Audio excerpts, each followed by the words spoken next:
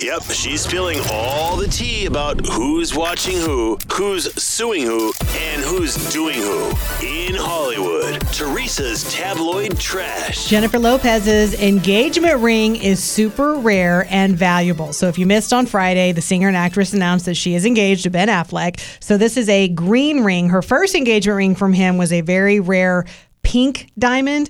This one is green. It's an 8.5 carat natural green diamond, which is worth anywhere between $5 and $10 million. Oh my goodness. Yeah. It does look very similar to the other one. Yeah. though. Do you guys like that type of like a green wedding ring?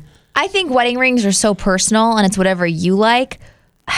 And also, another thing, I think if it's not your first engagement, especially, you want something different.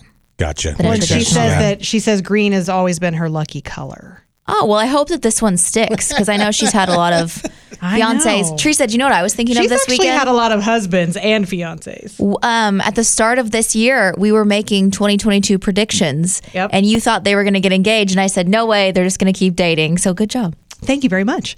Will Smith has been banned from the Oscars for the next 10 years, although he can still be nominated and win awards and still go to after parties. So is that really a punishment? He just misses the boring part. Exactly. Yes, he does. I'm thinking, what? Kind of dumb. That's actually a good thing to some people. Speaking of award shows, JoJo Siwa says she wasn't invited to the Nickelodeon Kids' Choice Awards over the weekend. The 18-year-old took to social media because fans kept asking why they didn't see her there, and she said it wasn't up to her.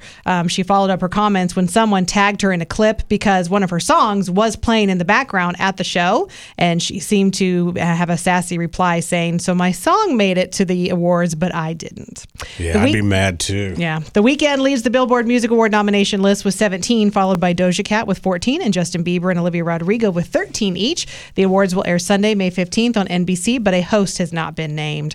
23-year-old Brooklyn Beckham married 27-year-old Nicola Peltz over the weekend at her family's $1 million estate in Florida. Some of the celebrities in attendance, of course, the parents, Victoria and David Beckham, Eva Longoria, Gordon Ramsay, Serena Williams, and Tara, Sporty Spice, and Mel C were both there. That is amazing. And can I tell you, those wedding photos, that girl is a supermodel. Oh, absolutely. Beautiful. Yeah. But let me ask you, because we've talked about this before, if you were only 23, or no, if you were a 27-year-old female, would you really want to marry a 23-year-old guy? He's Beckham's kid. It doesn't matter. They're so immature, Rocket. You're immature. Listen, Teresa, I just want to get closer to his daddy. So, yeah. Okay, well, that's creepy and weird. Sonic the Hedgehog 2 won the box office with $71 million, and Morbius broke a box office record for a bad reason, only bringing in $2.9 million in its second weekend. That is an 83% drop from its opening weekend. I saw it.